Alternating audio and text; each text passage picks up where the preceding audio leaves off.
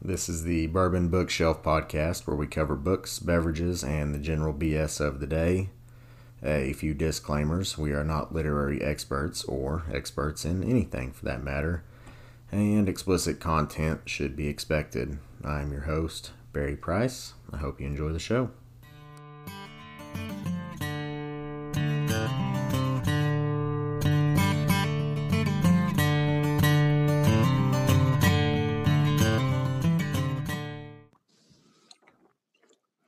We're recording. Good morning, fellas. Morning. Giardia. There it is. Fever. John, what are you drinking? Topo Chico. I'm not drinking. I'm going to go kayaking later, and I don't want to drown. Good decision making. Jared? I'm drinking some Rebel Yell and coffee. There I you too go. am going kayaking, but not till later. Got time to dry out before you go. I'm just drinking coffee. It's an early on a Sunday morning. Not real early, but probably you too and early to me be drinking. Unlike Jared, like to honor the Lord on Sunday. Yeah. Not participate in heathen activities. Right. Well, and Jared's drinking that Devil Confederate whiskey, no less, too. But I can change it real quick. We got a little bit of Evan Williams left. I thought of a name for the Topo and Tito's and lime. The Devil's What's that? Concoction. The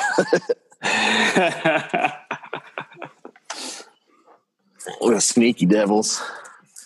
Sneaky devils. We've got a lot to cover, so let's just hop right into it.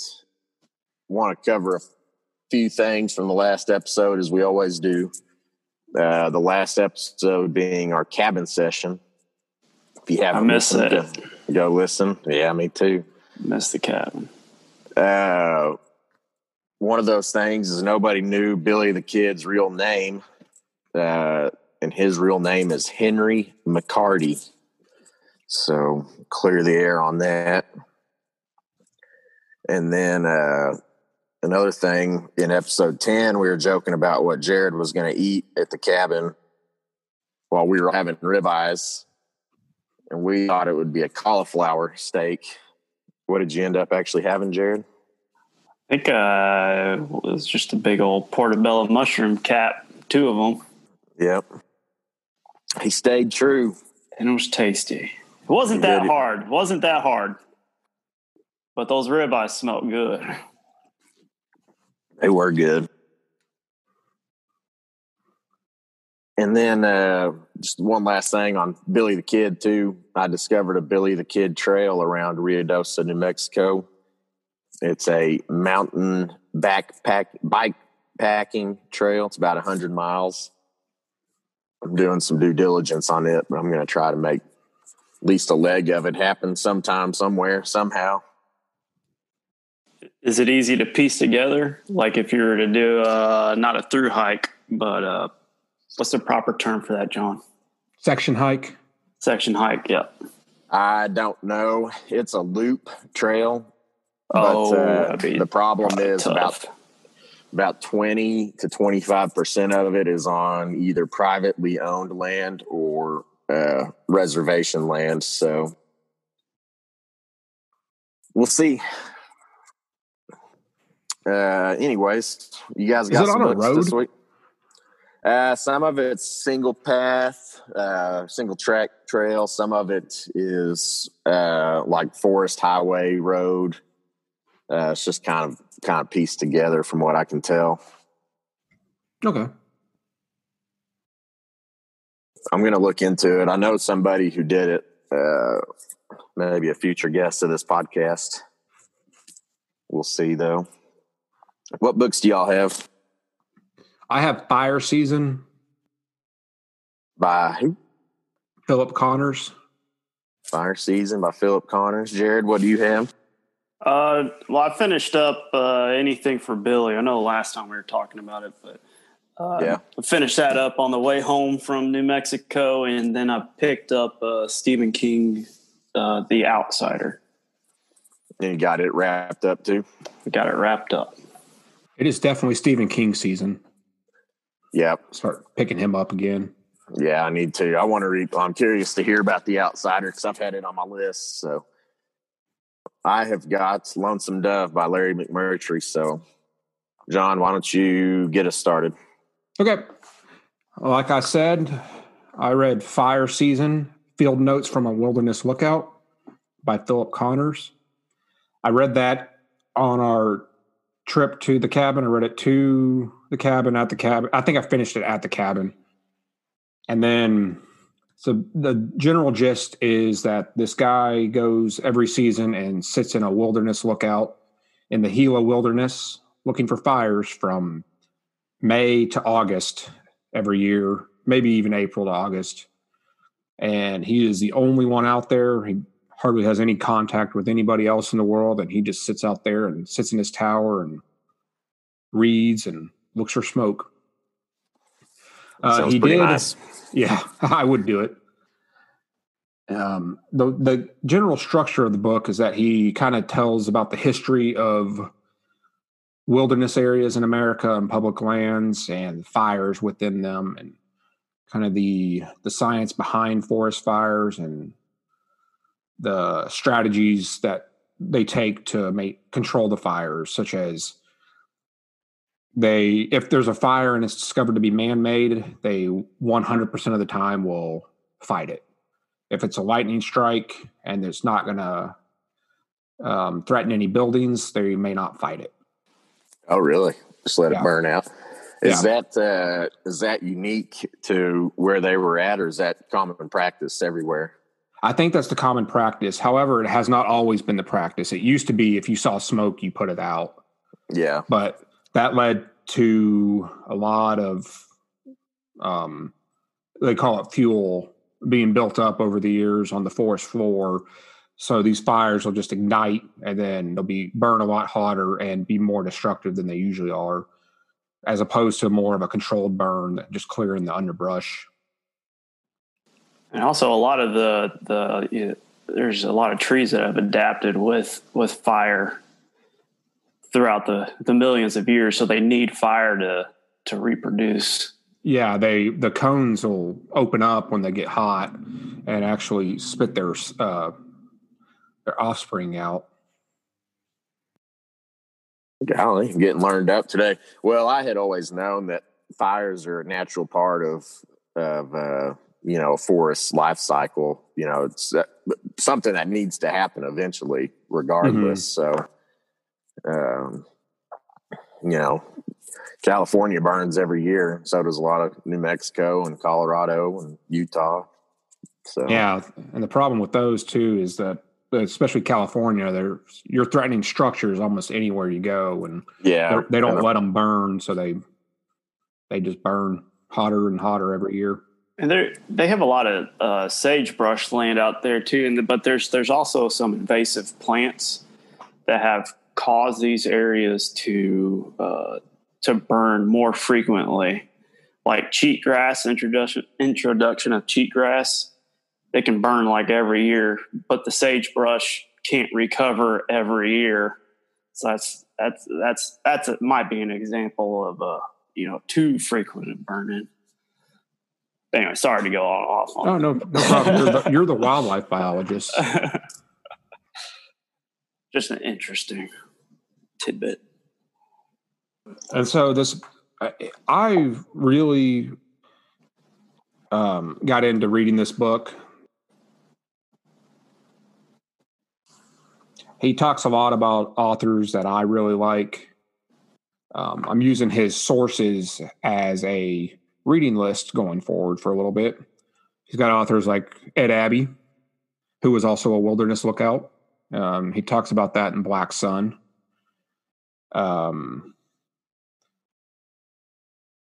Everyone's favorites, Aldo Leopold. Yeah. Jack Kerouac, who was also a wilderness outlook, and he writes about that in Desolation Angels. One of my favorite bands also has a song named Desolation Angels, so I'm excited to read that and compare it to the song Reckless Kelly. Yeah.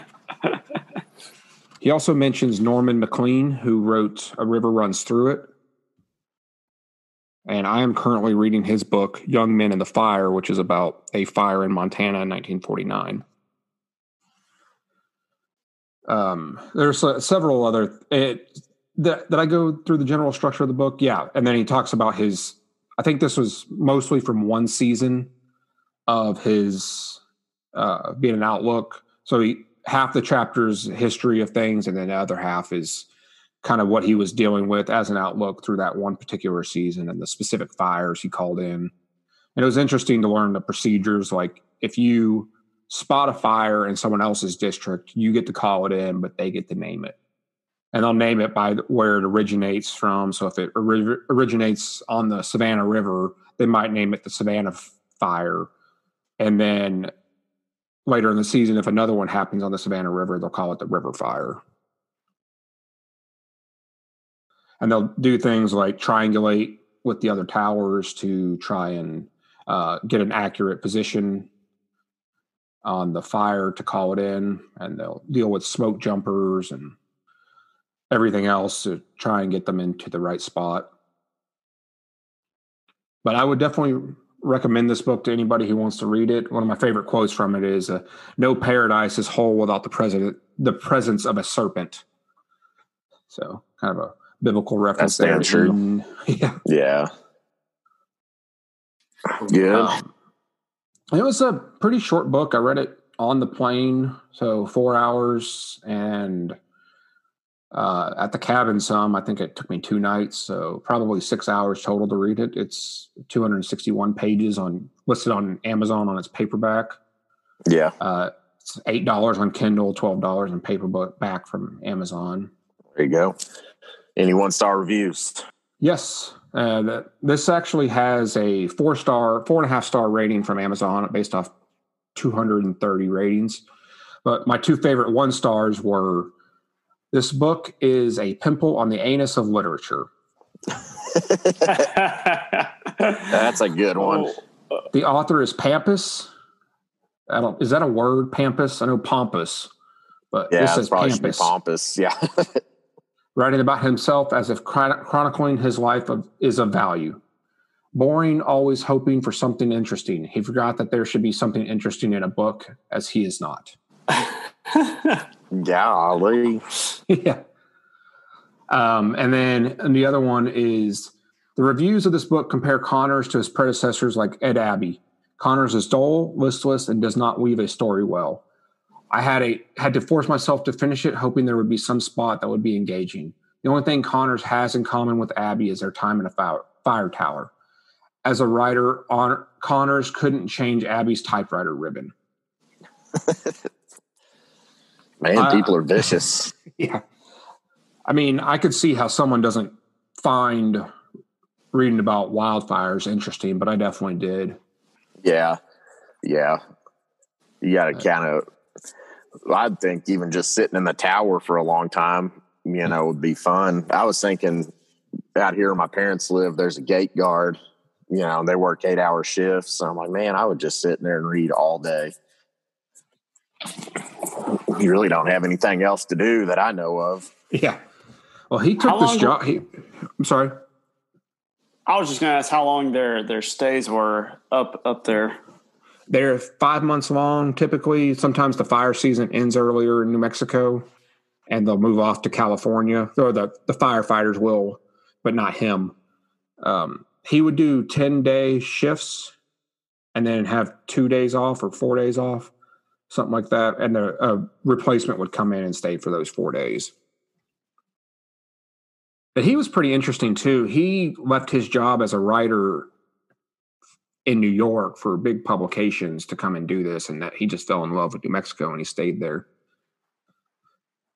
Do they stay in the fire tower? Yeah. Well, no, they stay in a cabin at the base of the fire tower. And he says really he just goes up once an hour and scans for smoke. And oh, really? Spends the rest of the time in the cabin. Yeah. Or cutting firewood. If you have to prepare for your next year too, you have to start cutting trees down and letting the wood dry out. Oh, yeah. Nice. Man, I think that'd be pretty fun. Yeah. Better than being a banker. Definitely. Probably make a little less money working for the Forest Service. He's also written 2 other books. One's called All the Wrong Places, A Life Lost and Found, and it's about finding himself after his brother's suicide. And he briefly touches on that in this book. And that was published in 2015. And then A Song for the River, which I believe is about a fire in the Gila that changed a bunch of stuff. It sounds pretty recent. I didn't do a whole lot of research into that beyond that. But I definitely recommend it to anybody that wants to read. The last one? Song of the River? A Song for the River. Okay. We ought to get over to the Gila. I've been wanting to go, but I definitely have too. I've got some topo files on my computer. Logistically, it's very difficult for me. So, Jared, let's hear about yours. Yeah, so I finished Anything for Billy on the way back from New Mexico. Pretty entertaining read. I've kind of forgotten what I mentioned about it in the cabin sessions, but it's narrated by a guy named Ben Sippy, who is from Philadelphia and is a dime novelist who moved out west to kind of find inspiration for some new novels. And eventually runs into Billy the Kid on a trail, which Barry, when you mentioned that earlier, I'm wondering if McMurtry's referencing that trail in particular. But yeah, so he travels around with Billy Kid and all these other outlaws, and they kind of take him in. It's an entertaining read, pretty quick read. Definitely, it's not McMurtry's best work. It's not Lonesome Dove. Yeah. But overall, I mean, it's pretty good. Very, very fictional, of course. but there's a lot of 1-star reviews on this book. Oh, hell yeah. Let's hear a couple. Okay, if you don't have anything else to read. It's been quite a while since I've read this, but as I recall, it was not anything to jump up and down about. There's a very cool ear-pulling scene, though, which that sounds pretty brutal. Is that in the review? Yes. Let's see. But Why is the title. This book is written in a breathless late 19th century dime novel style that still manages to be dull. The plot is full of exciting incidents that don't hold your attention. Wait a second. If it's exciting, it got your right. How did it not get your attention? Yeah, but the characters are a colorful cast of eccentrics that you can't care about them. I don't know. I thought they were pretty well painted by McMurtry, but yeah, if you're flying, you need something that doesn't take a lot of attention. I would recommend Anything for Billy, or not. You could go either way. on reading it. I'll probably Does it go into a lot of the history of? Is it go into a lot of the history of Billy? No. Just kind of picks up like with them one day, and yeah, it kind of goes through. I don't know how much of this is true. It's he talks about how he got his reputation as being a ruthless killer. He kind of paints Billy the Kid as someone who just did things without reason. Like he would pop someone just because and that's how he kind of got his reputation. But anyway, he finds himself dead at the end of the book. But you were kind of figuring that was going to happen. There were a bunch of people chasing him at one time. Yeah, well, you know what happens. So yeah, since he's a historical figure. What about The Outsider? The Outsider, man, dude. This is your first dive into Stephen King, right? This is my first Stephen King book, and it is not going to be my last. I don't know why I've been so hesitant on reading Stephen King. We've been telling you. I know when I originally went into the bookstore at the airport, I was originally looking for Elevation. And I was going to get that just because it was a short book. They didn't have it, but they had a ton of these Outsider books. So I was like, man, why not? I'm just going to get it. Is that a new book? It's pretty new. Yeah, it's pretty new. I mean, it's an HBO show right now. I've never seen the show. But man, I had an hour in the airport and like a 2.5 hour flight home. That the flight home flew by, dude. No pun intended. But it was. I barely remember anything that happened during the flight, just because I was so. You were reading the whole time. Yes, I was into the book. There's times on planes where I got to take a break and kind of look around, but dude, it held my attention the entire time. But anyway, so the book it takes place in a fictional city called Flint City, Oklahoma. It's about a crime that happened there. Some kid was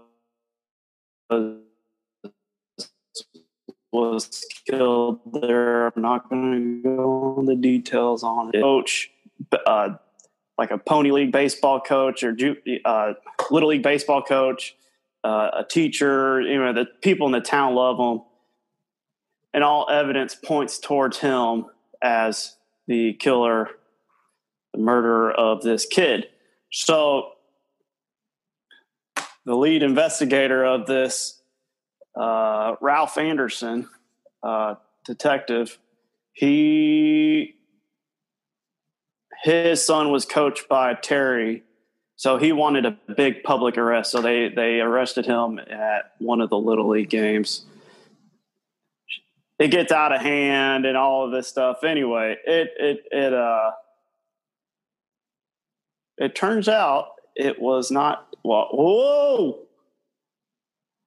I don't want to give it away. It's so good, dude. It's so good. But he really just the detail he puts into this book. I'm like, I don't know if he does it in every book, but I'm like, good Lord, like it's good stuff. Yeah, he puts a lot of detail, and it's not worthless detail either. No, it's not. It's not page filler. Yeah. Very, very enjoyable read. Pretty gruesome, which I imagine that's the way a lot of his books are. Yep. There were times I was like, how does a dude even think like this? But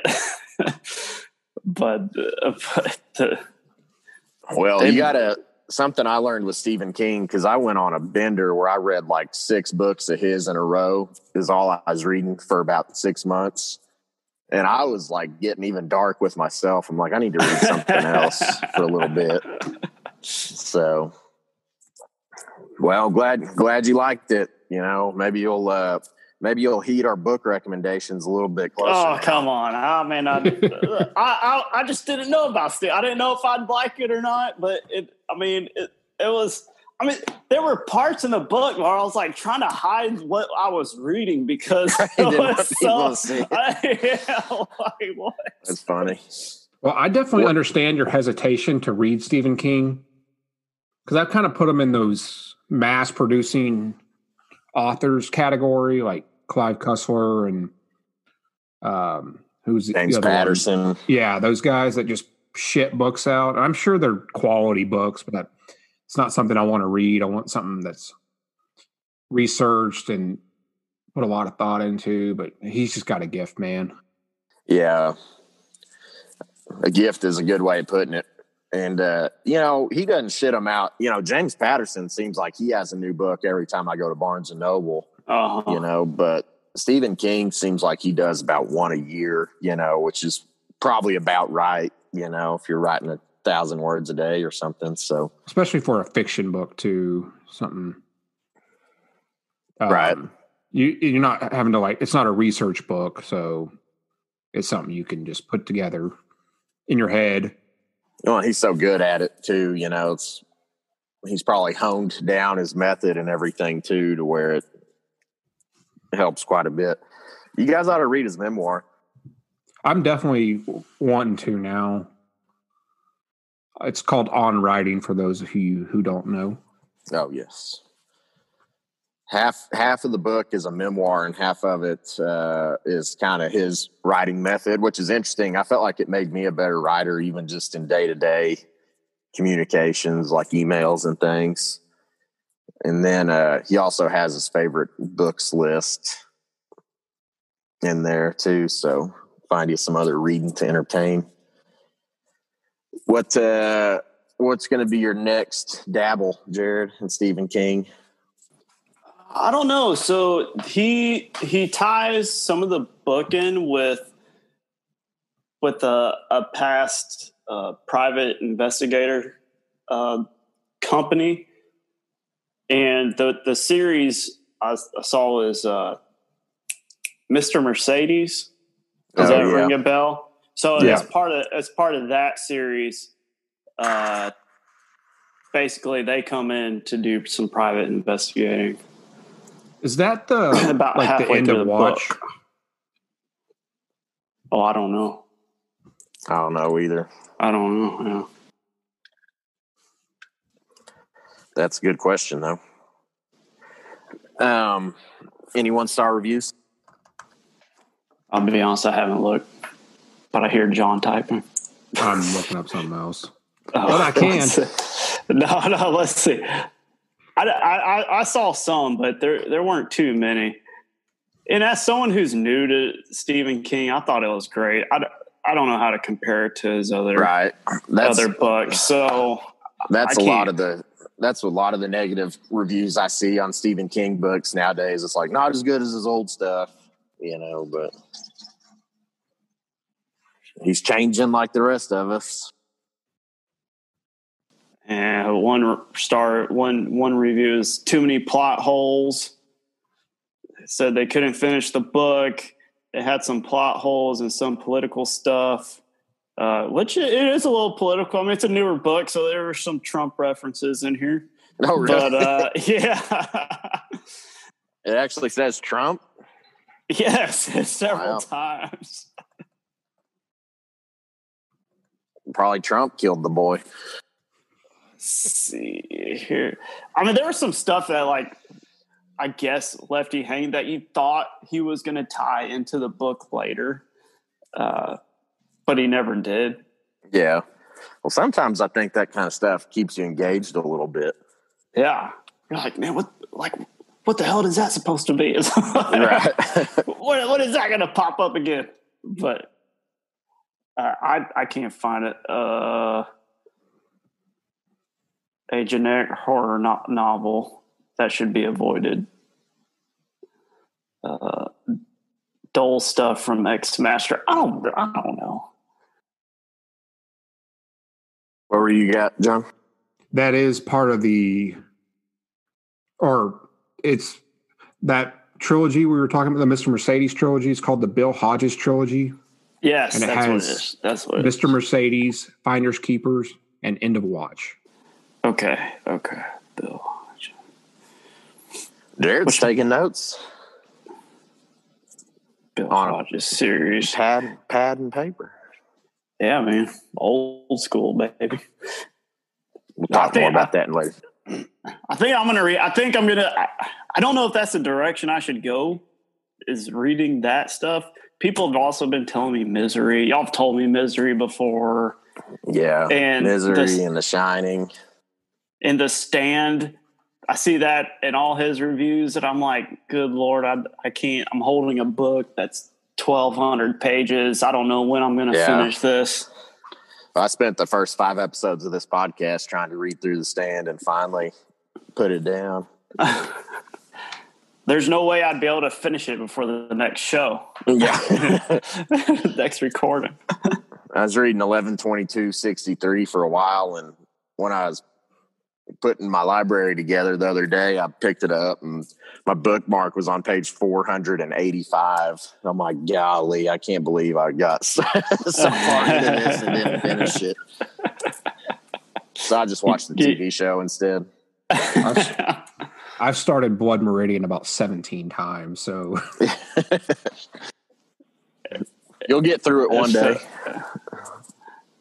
It'll hit just right one time. I'm going to go stay in a cabin by myself for a week, and that's all I'm going to do until I finish it. Take only that book and nothing else. So you can't be distracted. That's about how you have to read that book to be able to keep track of what's happening. Yeah. Uh-huh. So, well, I read Lonesome Dove by Larry McMurtry. It's the 4th book of his that I've read. The other 3 being Dead Man's Walk and Comanche Moon, and then Last Kind Words Saloon. I would venture to say Lonesome Dove may be the best book I've ever read. And we'll get into it a little bit. It's not like just crazy action packed, but the characters are so. These characters are, I hate to say lovable, but you really just get wrapped up in them. You get attached. Yeah, you really do. Gus McCrae's probably the best character that's ever been dreamed up, I would say. And something in the way the book is written, there's 5 or 6 different stories all through it that ultimately end up converging, and so the way he's able to tie all that in to one really impresses me. And what actually impresses me more than anything is that there's 4 books in the Lonesome Dove series. Lonesome Dove, in chronological order of the books, is the 3rd book. So as far as the characters' lives go, but it was the first book that he wrote.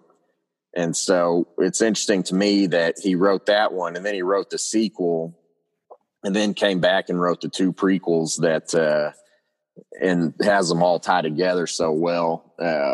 They're all massive books. So I've been reading one a year since I started going.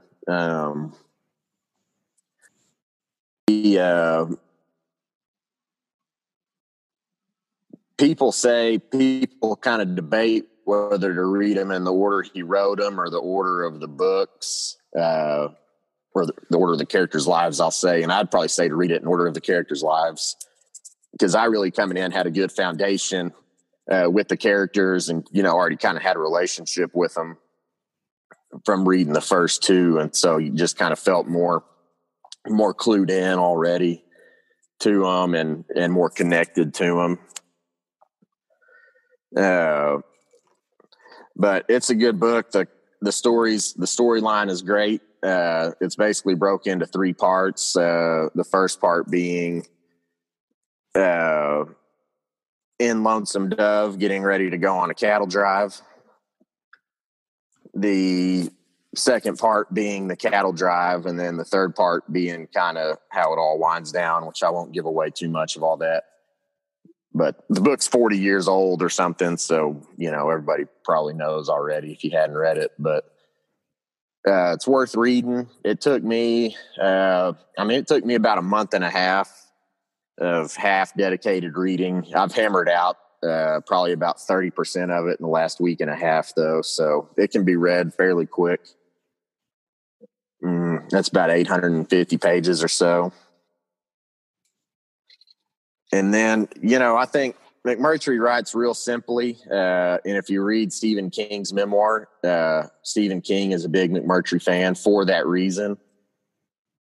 And so it's there's not a whole lot of excess detail, not a lot of fluff. Everything ultimately has a purpose, even if it maybe doesn't seem like it does at the time. There is some stuff that's funny and kind of hyperbolic. Like there's a scene in the book where they're crossing the plains and they see a grizzly bear that's 200 yards off, and it basically causes the herd to stampede and all the horses stampede, and a cow gets in a fight with the bear, and it's, just kind of stuff that wouldn't happen, but it throws a little action in there and it's fun to read. So The bull. Yeah, the Texas bull. Yeah, old dog. So the book's got 4.8 out of 5-star rating on Amazon. That's with 2,500 ratings. A couple of the 1-star reviews were, say, just a very average read, nothing special. This thing from Zachary says, this thing won a Pulitzer? So this most long-winded, rambling, undeveloped 864 pages I have read. And says, why would you decide for hackneyed, hyper-masculine troops to become the narrative? I mean, that's, story doesn't go anywhere. Very boring. Depressing, overrated tripe. The book is very sad at parts. But I think that's part of the, that's part of it. It's part of the times, the book is set in the I guess the late 1800s, probably post Civil War, post kind of settling the Comanches down. So, I would recommend reading it to anybody, though, and just enjoy it. It's not, it's just kind of a good book I kind of like that it took a while, and frankly, I didn't want it to end. I was could have just kept reading and reading the story because I was so in tune with the characters. You feel like you're part of their life. So I recommend it. Set some time aside for it. Now, sorry, John, go ahead. No, you go ahead, Jared. I was just going to ask Barry, so of the 4, a lot of people don't think Lonesome Dove is the best one of the series. I personally think Comanche Moon might be the better of the 2. What do you think? That's tough for me. They're pretty different books, really, at the end of the day. I do think Comanche Moon is probably, if you're looking for more action-packed stuff, I think Comanche Moon is probably the better option for you. Of the 4, I haven't read the last one, which is Streets of Laredo, yet, so I can't say on that one, but I can't imagine there's a whole lot goes on it. Yeah. But I don't know. No, Comanche Moon is it's tough. Lonesome Dove is fantastic. Comanche Moon's fantastic. I just think the way Lonesome Dove was written from the literary standpoint is the better book, but Comanche Moon may be the more entertaining read, if that makes sense. Yeah, no, for sure. I love that entire series. But what's amazing? I didn't read the interview. I watched it on YouTube. The reporter asked Larry McMurtry what he thought about Lonesome Dove.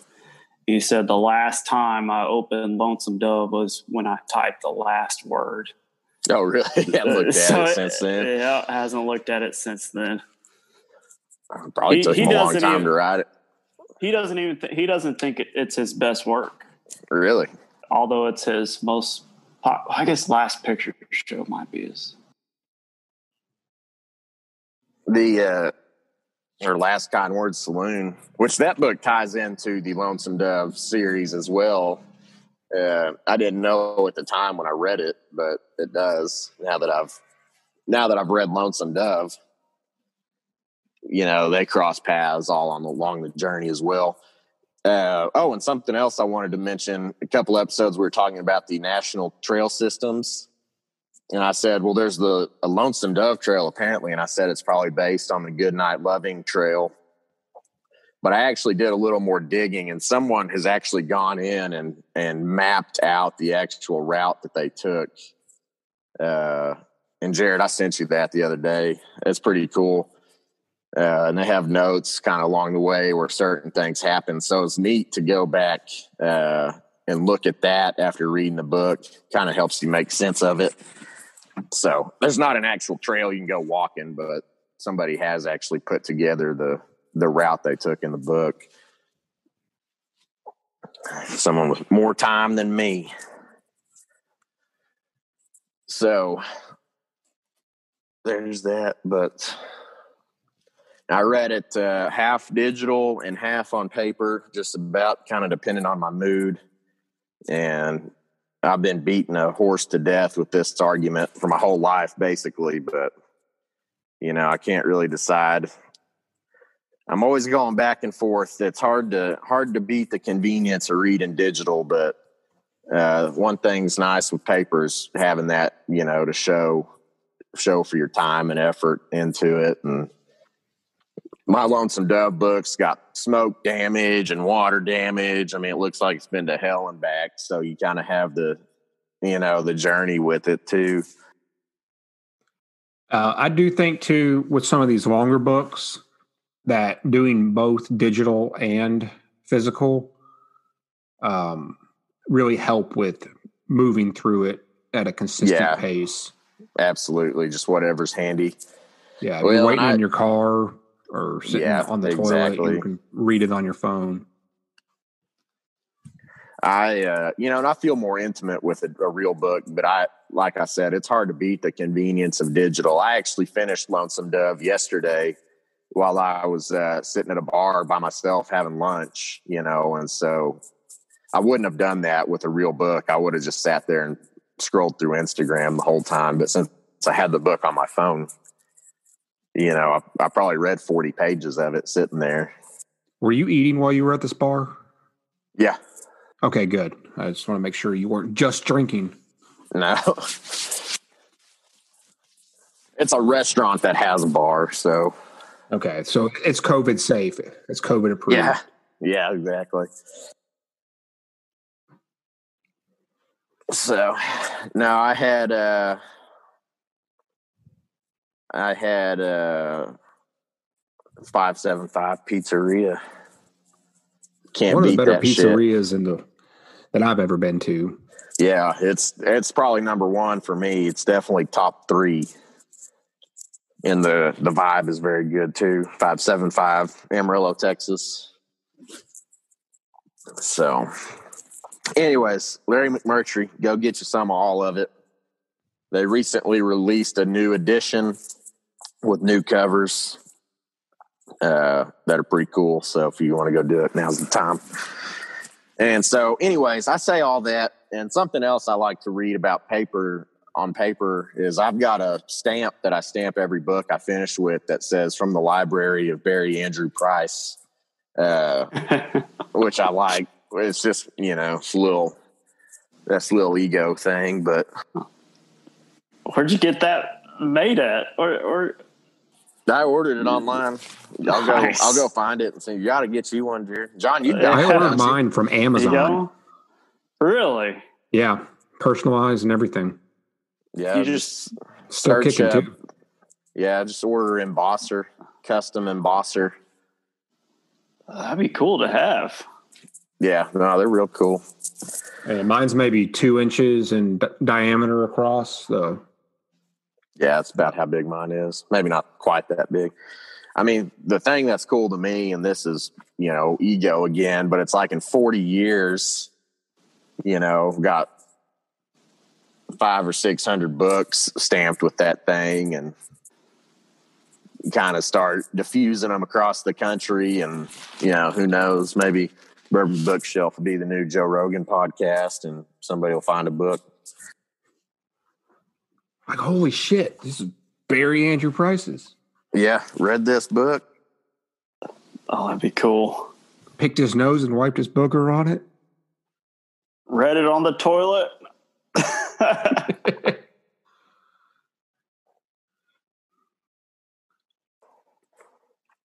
Jared, you said you were thinking about getting an iPad, but you're going to keep reading. Yes. Paper books if you go that route. Yep. Specifically, paperback. We've talked about it a few times. They're just easier to read. Yeah, I definitely like paperback better. You can manipulate them. I like having hardbacks on the shelf, but I like having paperback in my hand. I'm just fraught with indecision in my life, if you can't tell. I'm not opposed to trying it, though. That's ultimately what John says. Like, you just need to do whatever's going to keep you reading. And Kathy thinks I need to go see a shrink, so I quit worrying about all the small things in life. What's that called? Paralysis by analysis? Yeah. That's exactly right. I probably spent a whole day trying to figure out whether to read the digital or the paperback instead of just picking something up and reading it. So, anyways, one other thing I wanted to discuss, since this is the Bourbon Bookshelf podcast, for my birthday, a couple of friends of ours got me a bottle of Rebecca Creek, which is a Texas-based bourbon, which I've had before. And what I didn't notice till a couple weeks later is that the bourbon was actually a small batch bourbon. It wasn't just the regular Rebecca Creek. And so when I got to thinking that, I didn't really necessarily know what that meant. And John, you may elaborate, but I think to me what it means is it was basically a limited run, and maybe the barrel system is a little bit different, but I'm excited. I haven't tried it yet. It is getting to be a little more bourbon type weather, so I'll probably open it up here before too long. What is the number? Sorry. I don't have it handy. What a small batch would be versus just your general regular bottle is the number of barrels that go into it. So let's just take Wild Turkey, for example. They'll put, I don't know, let's just say 100 barrels into one batch of your normal Wild Turkey. And they're trying to get it to taste like every other bottle of Wild Turkey that has ever been produced, so that they're putting out a consistent product. So they'll take barrels from higher up in the barn, or I can't think of what they call it, and lower, and then across the middle of it where there's not such a temperature extreme, and try to just make it just as consistent as possible. Whereas your small batch is going to be your barrels that are higher up in the barn that get really hot temperatures and really cold temperatures throughout the year, so that more whiskey is moving in and out of the wood. So your taste will be different than your regular generic bottle of Rebecca Creek, if that makes sense. So they won't have as many blended together in an effort to make it as consistent as possible. It'll be the master distiller's call on what this batch is going to taste like. Huh. So not every barrel of bourbon that is produced by the distiller is going to taste the same. They blend them together to make it consistent across. More consistent. Yeah. Huh. Well, there you go. The more you know. So Just I'm like ready to try it. Rainbow. Yeah, we'll have a thorough review of it on the podcast. Once I try it, maybe I'll have some on the next episode. Maybe we won't do it at 9:00 in the morning. Not that that's ever necessarily stopped me before. It wouldn't have today if I wasn't driving after this. So, you guys got anything else? I have some good news. I've been wanting to take the second 2-day class from the Whitewater Center And I was putting it off thinking, well, no one's going to sign up for it. And so I'll be able to pay for it on payday. It's $300. Went to go sign up and everything had filled up. And this is the last class of the year too. So I don't know when they open back up, but it'd be in March probably at the earliest. But I did email them and said, hey, I need to put me on a wait list or whatever. Let me know if someone drops out. 2 weeks later, they did call me and said they opened up a few more spots. So I got in.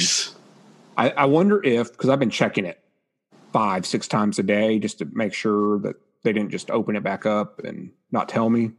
I wonder if all those visits from me showed that they had a lot of interest online and they opened up a few more spots. Yeah, no kidding. It very well could have. Yeah. If they're tracking their stuff right. I have a theory on websites is, since I've done some programming in Excel, that nothing's perfect. So if something's not working for you, like you're trying to get into something or buy a ticket that's going quickly, try to break the website, refresh it, click on things, just click on random spots and see what is not perfect and try to break this thing. And it might let you do what you need to do. Really interesting. I'll have to try that. Maybe when I'm buying Southwest flights going forward. Since they jack the price up every time you click on anything somewhere. Yeah. I have started looking at vacation stuff in private browsing. Oh, it's a good idea. Yeah. This private browsing thing's this thing I discovered where it doesn't keep cookies. And so it won't tell Southwest or whoever that you've been to the website. Huh. That's interesting. Yeah. Jared, any closing thoughts? No, sir. Yeah. We're good today. Good. All quiet another on the thing, real Eastern quick. Front. I finally bought my whitewater kayak. It's a Piranha Machno, and I'm going to name it the SS Giardia. There you go. I'm brewing up an idea for a Beaver Thiever t-shirt, so we'll discuss that later. Be our first piece of Bourbon Bookshelf merch. And then I want to make another shirt. This will be my closing thought. There was recently a protest in Odessa over some things that happened. It's culturally sensitive, so I'm not going to go into too many details, but the protest was being streamed live on Facebook by a local news station. And Kathy sent me a screenshot of somebody on there that in the comments said, Vendo Tamales. And then the next comment said, spicy. And so that Vendo Tamales means I sell tamales. And so just the whole context of it was hilarious to me. And I now also want to make a Vendo Tamales t-shirt. The picture you sent me is a guy yelling into a bullhorn too, and you just see Vendo Tamales in the comments. Hey, old boy was trying to drum up some business, some advertising. You got to respect it. I'd like to think that he sold out of all of them, but guess we'll never know.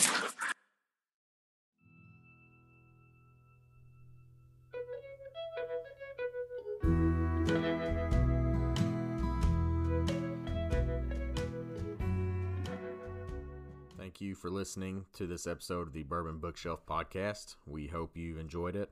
Until next time, you can support us by liking us on Instagram at bourbon_bookshelf and by subscribing to and reviewing the podcast. Talk to you soon.